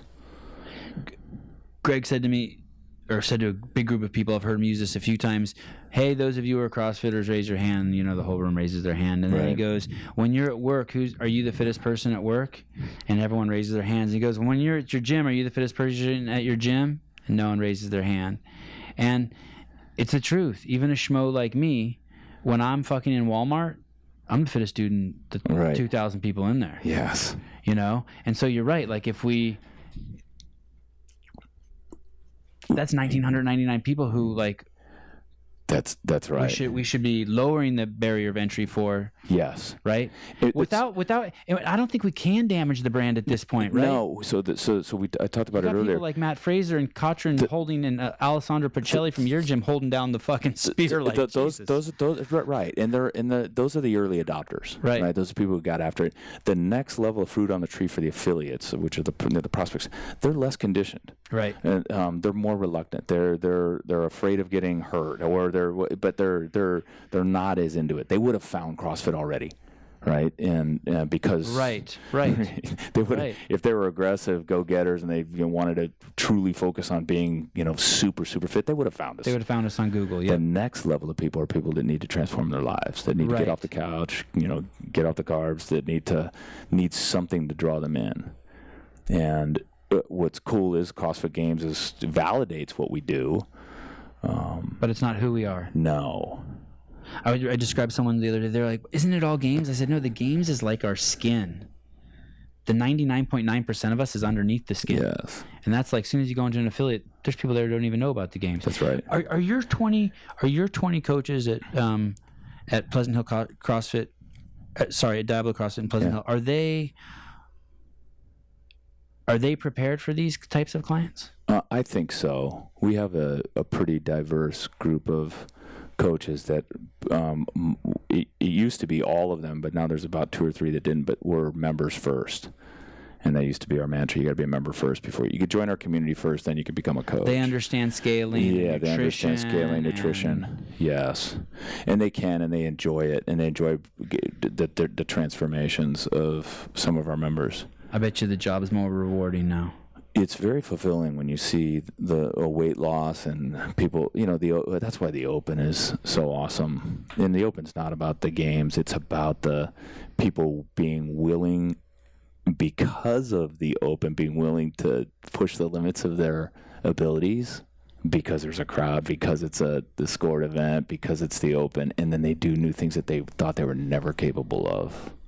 So it's all My over. mom got her double unders because it's open. She's like, "Why are those in the open?" I'm like, "Just try them." Yvonne, my wife, got handstand walks because of the online qualifier. Like Awesome. She wouldn't have done that. Awesome. Did she qualify? Yeah, she did. Holy shit! Congratulations. Yeah, came down to that workout too. You mentioned Chris Cooper earlier. Yes. Is he a friend of yours? Yes, I'll call him a friend. I've met him, and we've had numerous phone calls. He's a great guy. And what do you like about him? He's no nonsense. He helps CrossFit affiliate owners separate the community friendship side of it from the business side of it, and he does it probably better than anybody else. And he walks the walk and talks the talk because he has his own affiliate. And a successful affiliate. Yes. Do you view yourself as a successful affiliate? Yes, we do. We want to be better. And I tell people what makes people good as a CrossFit coach or even a CrossFit affiliate owner are not the things that make you a good business owner. Almost the opposite. We develop the community sometimes as a double-edged sword. You develop friendships and relationships. It becomes very personal. If you're really good at community building and building relationships, it makes it really difficult to tell someone, "I got to raise your rates," Right. or "How come you didn't pay last month?" Right. Or you keep coming in, yet you haven't renewed your membership. We need to renew your membership. It makes it very hard to have those Or conversations. you give your employee hours that you don't really need them for. That's right. Yeah, that one. Well, I'm guilty of that. Keep employees longer than you should. He explained to me, one of the things he explained to me is like this: each decision you get further away from your first decision becomes and I really shouldn't speak for him, but there becomes a greater chance for error. Meaning your first decision is to open the gym. Great, no error there. Right. Your second decision is get a couple pieces of equipment. No error there. Your second one, go do a workout in the park. No error there. Right. So you're doing good. You're only a few $100 in the hole. But then as you get down the road, it's like, should I get a space? Right. Should I get a plunger over a new toilet paper holder? Should I take a home equity loan to buy all this new equipment? Yes. Should I open a new? Oh yeah, it starts stacking. Yep. Were you surprised when Jason Ackerman said he sold his gym for almost 7 figures? Yeah. Yes. It's pretty insane, right? Yes. And I think it was a unique situation because, as I understood it, was that they already essentially owned the building or the business around it, and it was a way for them. Yes, right. They did. The guy owned the racquetball. Right. The guy who owned the building and owned the racquetball club. Right. He told him, "Hey, I'm going to sell this," and he goes, "I'll buy it from you." Right. I want to buy the biggest potential profit center. I mean, that's a lot of money. Yeah. Yeah. Yes, it is. In I don't even know what year the grid was formed. That was at the end of 2014. And we're in 2018. Yes. And the grid, it was called something else at first. Yes, National Fitness League? No, National Pro Fitness League. Okay. And that was an organization that was going to be competitions. Yes, team competitions, and it started out as the idea was born from the invitational that CrossFit does. It was born from that head-to-head competition, team competition. Okay.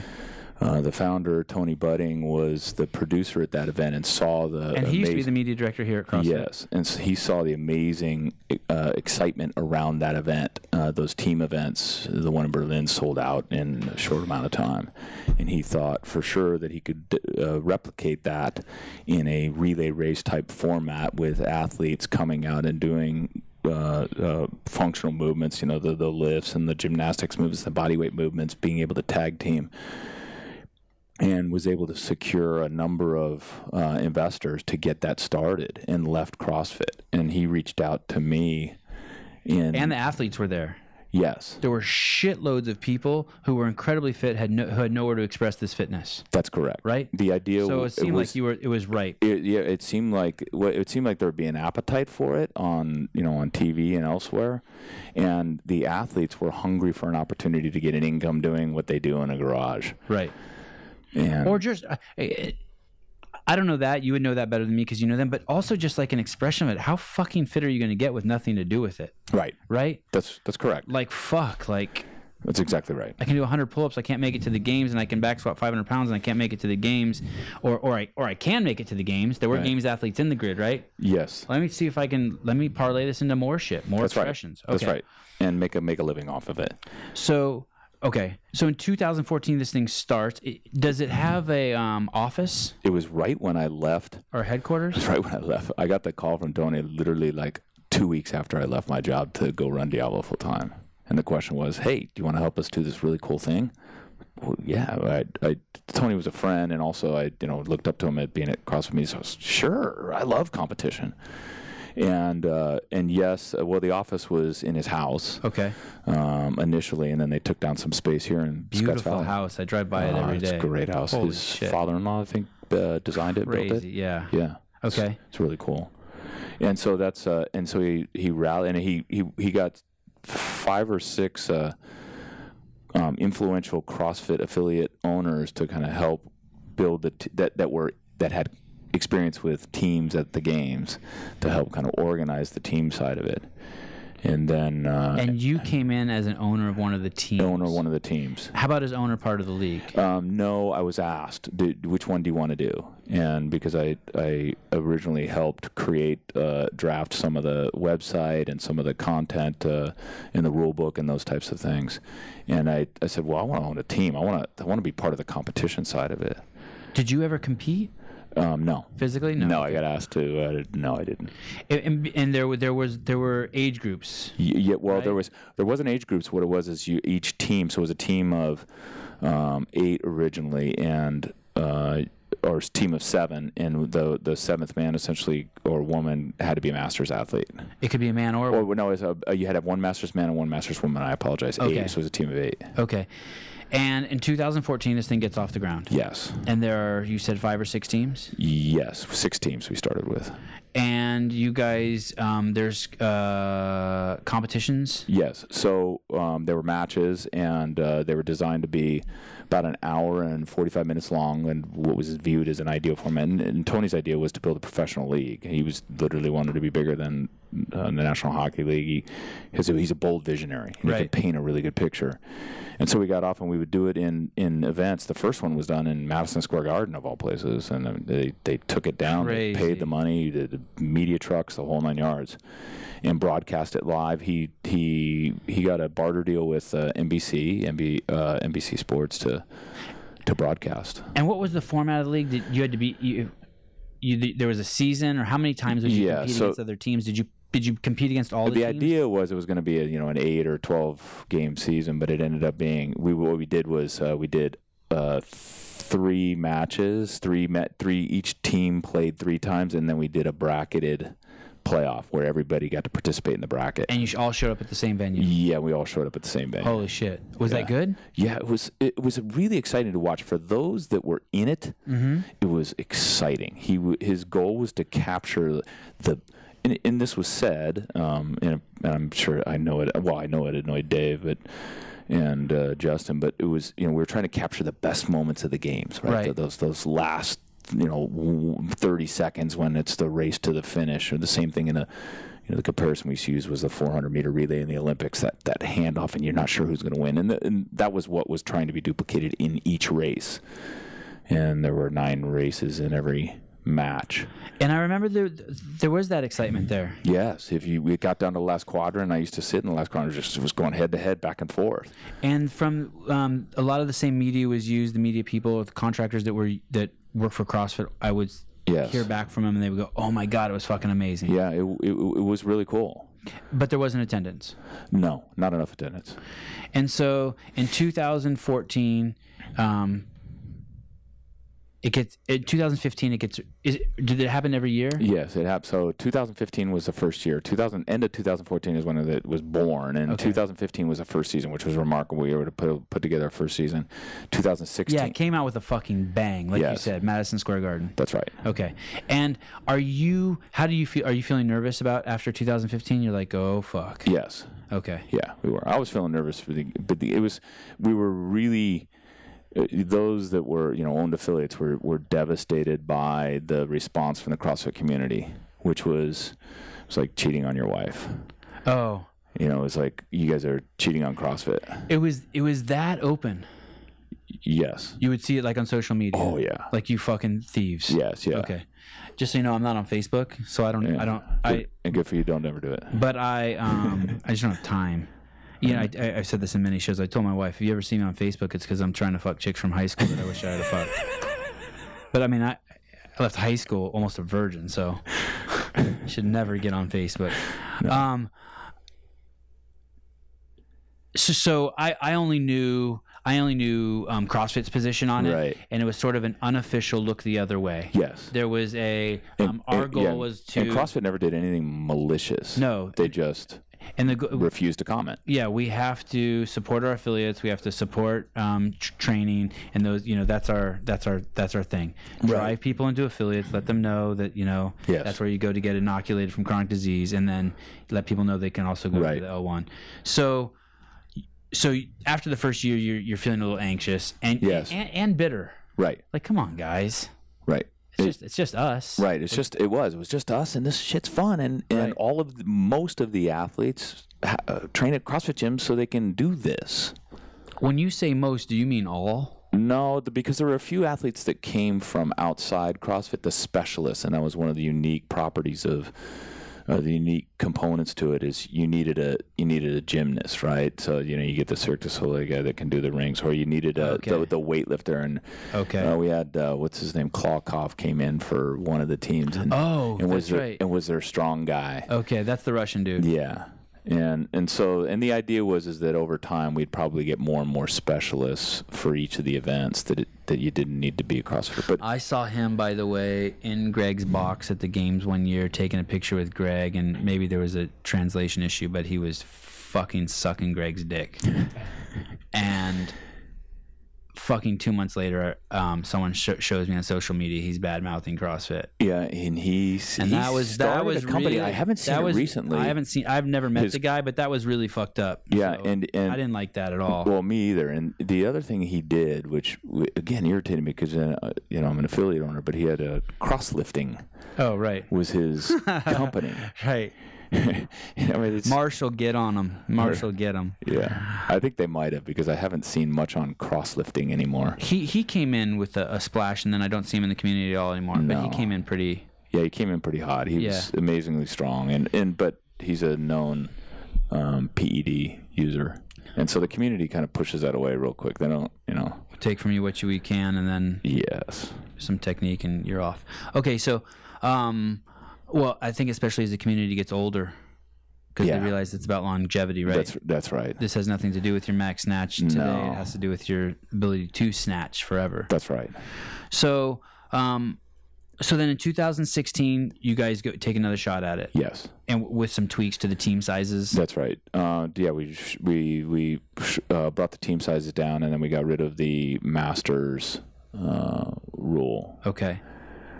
and then we had a playoff. We went to, instead of when we did we all didn't go into one location the first year. We went to different locations. The second year we did the studio model where we brought them all into one location. That was Provo, Utah. Okay. You did an event at UC Berkeley too. Yes, that was the San Francisco Fire. That was our team's event where we hosted our first match at UC Berkeley. And what year was that? That was the first year? 2015, and it was 6,000. We got 6,000 people to show up. Yeah, I really wanted to go to that. I lived right down the street from that. Yeah, do you? Yeah, I did. Oh, I okay. I did. Yeah. Okay, so then you do and that's to save money, reduce the teams by 2 Yes. people, and to and do it all in one Ticketmasters location. do it all in one location. Okay, and so you do it in Provo, Utah. Yes. And how does the event turn out? The matches were great. There weren't very many people in the stands, but they realized, with lights and darkness and everything else, you can make it look good for TV. And the model became, instead of a professional sport, it became, let's try and make this a sport made for TV. Okay. With the idea, I don't know what the difference is, but well, the difference being that instead of trying to grind it out and earn fans over a long period of time like MLS soccer did over 25 years, it was get it on TV like American Ninja Warrior. okay. And so you can get sponsor dollars and Okay. and it became that. It's more a definite shift in terms of just produce a good product, sell it to Europe or sell it to US, and Okay. see if it can sustain itself. So you do that event and you're not sure how successful it is or not successful because it's to be determined by interest in TV and Yes. sales. Yes. Okay. And so does that one air on CBS or NBC? Yeah, and on NBC. NBC. NBC Sports, yeah. And the name of your team was San Francisco Fire. San Francisco Fire. And then in 2017, Yeah. Just never could reignite it. done. Yeah, we kept trying. There were sponsors that were coming on board. There were two. Tony was out. He'd gone on. He'd gotten bought out. And the two guys that were running it were desperately trying to get a sponsor to come in and pay the bills. Did you know them? Yes. Are they CrossFitters? One of them. Well, Who are they? I'm trying to know. so sure. Ryan Shaper, who owns Flagship Okay. in San Francisco. And he's a hedge fund guy out of San Francisco. I had actually known him from my hedge fund days. And the other is Glenn Smith, whose son is a affiliate owner. Okay. And it never gets off the ground. No, Is it sitting idle or is it dead? I think it's dead. Myself, we haven't heard anything. Our company is done that own the San Francisco Fire. And I think all of the other teams' companies are done, and the league owns. Ryan and Glenn own the entity, but I don't think they BK'd. I think they just own it. They put, I don't know, between the two of them, I think it was close to $14 million in it. Holy shit. Yeah, it was all in probably close to. With all the teams and everything, everybody investing was probably close to 40 million. I think we estimate 40 to 50 million. Everyone was a CrossFitter. Yes. Más o menos. Yeah, más o menos. Holy shit. And when you say Tony sold it, did he make a profit on it? No, Okay. he lost. Holy shit. Yeah, everybody lost. The only, who didn't lose, although some may not have gotten paid, but the athletes all got paid. Right. At some point. Right. Yeah, the athletes all got paid, which makes me feel good. And I was my partner Paul Southern from CrossFit Pleasanton was partner in that, and Paul lost more than I did. I remember seeing, who's the guy? He's fucking awesome. He used to be Noah Olson's coach. He owned CrossFit Dogtown. Dusty. Oh yeah, Dusty Highland. Dusty Yeah. Highland. Gymnastics. I remember seeing him. Does he own CrossFit Dogtown? Is that his? Yes. I remember seeing him on the sidelines in a business suit. He was a coach. Yeah. He was a coach. And he was for the LA Reign. and he was screaming and yelling, and I Right. was like, "Holy shit, he's in a suit!" Yeah, He's in a suit. that was one of Tony's rules. Was You had to be in a suit. the coaches had to be in suits, and the other was athletes couldn't take their shirts off. Oh, That drove me crazy. Man, Yeah, that one's no bueno. that's what I That's think the first. too. That's the first bad thing I've heard. I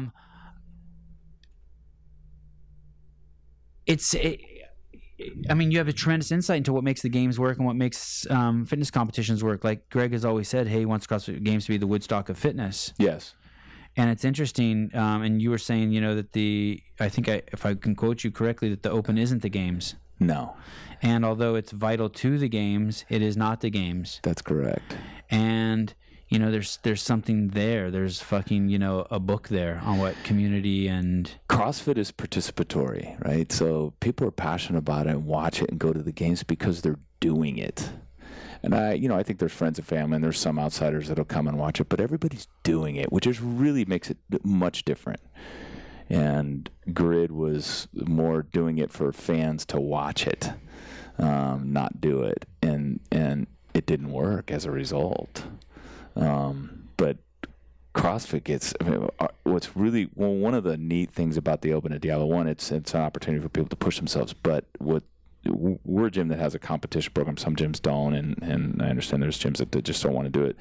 Is we end up making fans of our team, of our athletes, and of Diablo, and the CrossFit Games. you see that at like places very obviously like Brick and Invictus too. Yes. Right. They become passionate fans, and it binds them Yeah. to Diablo, and that's kind of a neat thing. We have a lot of ex-members, being around as long as we have, but we have a Facebook group that's the Diablo community group, and it goes beyond our members. A lot of our ex-members, and it's just that the rallies went during the Open to try and get and they're excited about having teams. And Why does someone become an ex-member? They move. it's mostly they're things you can't battle. That's right. They move, change jobs, financial loss, injury, not as often as we think, or some people might think. I was gonna say like, if once you're in a year, Yeah. I'm making this up. Once you're in a year, I'm thinking you get injured, and the fastest way to heal is to keep going. Right. I know. Right? Yeah. I had a member that had a partial knee replacement, triathlete guy, and his doctor said he goes, you're a healing machine. He was back in the gym doing CrossFit within a week of having a partial knee, but he would do severely scaled, obviously. Right. Really just careful about it. But he said he felt like I was healing because I was active and moving, like my body was forced to heal. I saw it with my wife. She had a meniscus removed, then she had a cadaver meniscus put in, then it got infected, and she almost lost her I heard leg. that story. It was fucking horrible. yeah. And fucking the doctor was a douchebag. And 6 weeks later, I mean, she did some form of CrossFit the entire time, even though they told her not to. But even like some push-ups and some seated pull-ups and some stay sweating, right? And she went in for a 6-week checkup, and they were like, "Holy shit, we cannot fucking believe how I fast think you're healing." I think it creates. It's like a survival instinct. Your body goes, "Hey, this person is still moving. We better heal up quick." All the stuff turns on. At my L1, Greg said, Mama Lion has fucking 8 cubs. She gets injured, and how does she heal? She has to keep hunting for food for her baby cubs.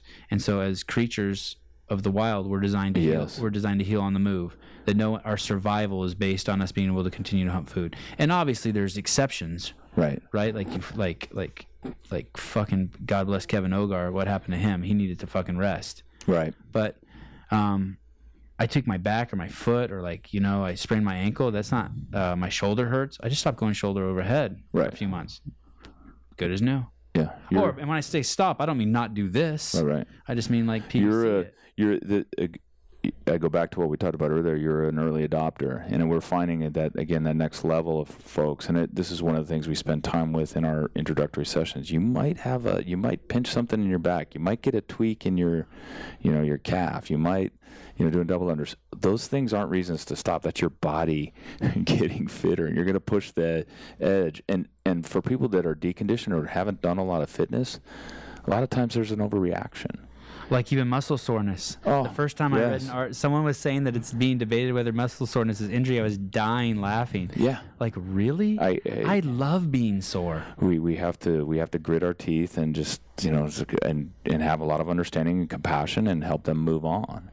But it's the financial, it's the marital status change, divorce or something like that, and it's moving. The Bay Area is really transient, so I tell people our Diablo's attrition rate is about 4 to 5% a month right, of our members. So do the numbers, and you can figure out. It doesn't seem high at all until you probably have to run a business. That's right. You're like, oh fuck, that's amazing, but then Right. you're like, hey, that's 4% of your income gone. Yeah. That's not, So we have to. It has to be. So we have to have new folks coming in. Yeah. And it's just part of being the size we are. And I talk to other affiliate owners that are our size, CJ at Invictus and others, and they have the same experience. They have the same experience. When you're smaller, your attrition rates are smaller because you've more closely connected and Right. you're more in touch. Yeah. Thank you. Yes. You'll come back? I would love to. If I don't bore your audience, You'll bring your wife? she's great. She's why I'm here. Awesome. Yeah, it's great. Someone put a quote up on the board. I apologize to whoever said this. It's a Jim Carrey quote. Behind every successful man is a wife rolling her eyes. And that's my wife. She does. She makes me look good. And How long have you been married? 27 years since 1990. Awesome. What's the secret? Fitness, time alone by yourself, having your own day or time, and taking care of yourself so you still look good to each other. Yeah. It really is. It sounds shallow, but it's important. No one wants a dog with matted hair. No matter how much you love your dog, when he's fucking filthy, you don't want him, right? This is true. You work out with your wife? We occasionally. She likes to work out with me more than I do with her. Why is that?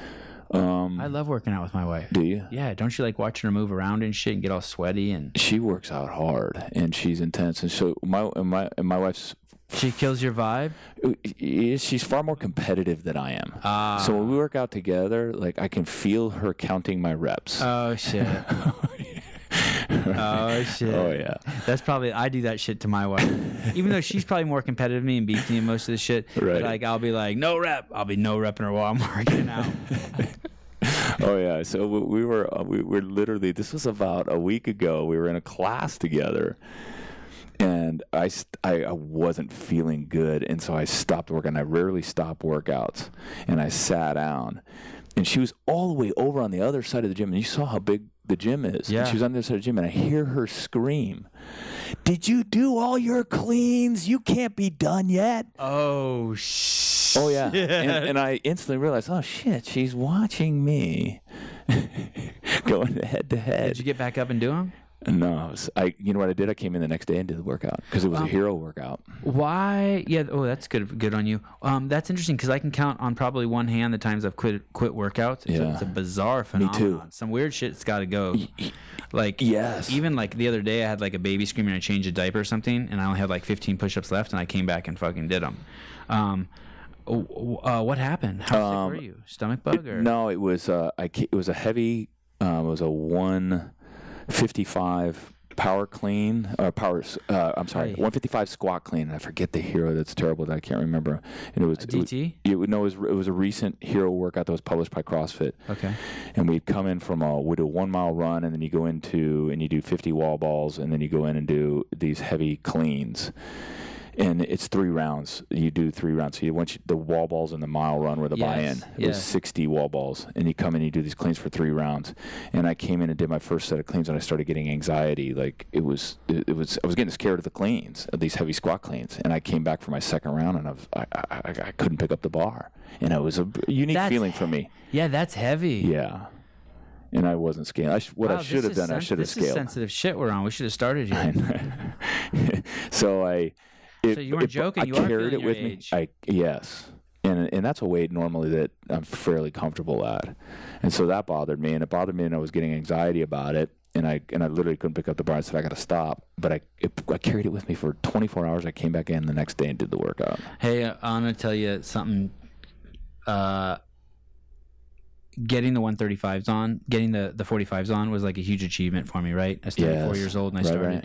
And then so between like 35 and 44 years old, that's like just, I haven't warmed up with that weight, 135, 135, 135. And now like putting the 45s on for anything at 46, Yeah. it's like, This is the food. I'm like, holy fuck, I'm back down to I warm up with 65 and 95. And like, even if the workout's 155, I won't even do it. I'll scale way the fuck down. But it is humbling. It is, but it's getting better within CrossFit. And I notice our members too are willing to scale more. And we spend a lot of time telling people, look, it's a different workout if you can't move the weight. I've never felt bad after the workout's over when I scale. Right. I've never ever once felt bad. That's a great point. Never ever. That's a great point. Every time I finish, I'm like, fuck, I fucked that thing up. I did the masters. But I have felt bad using too heavy of weights. Yes. Right, where you like, I should have. Yep, I should have it. scaled. That was my ego got I'm me. gonna hurt tomorrow for that. Yep. This is the first year of the Masters 55 that I did where the weight's significantly less.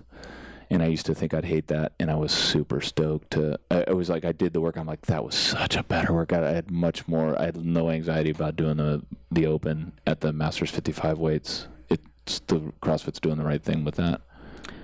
And we'll leave on that wisdom. Yes. Craig Howard, thank you. Thank you, Swan. Dinner tonight at Greg's. Okay. You're there? I'd love to be there. Yeah, awesome. Good. Tonight's gonna be chill too. Okay. Won't get all intense with all the doctors. Oh, yeah. That's great. I'd love to be there. Thank you.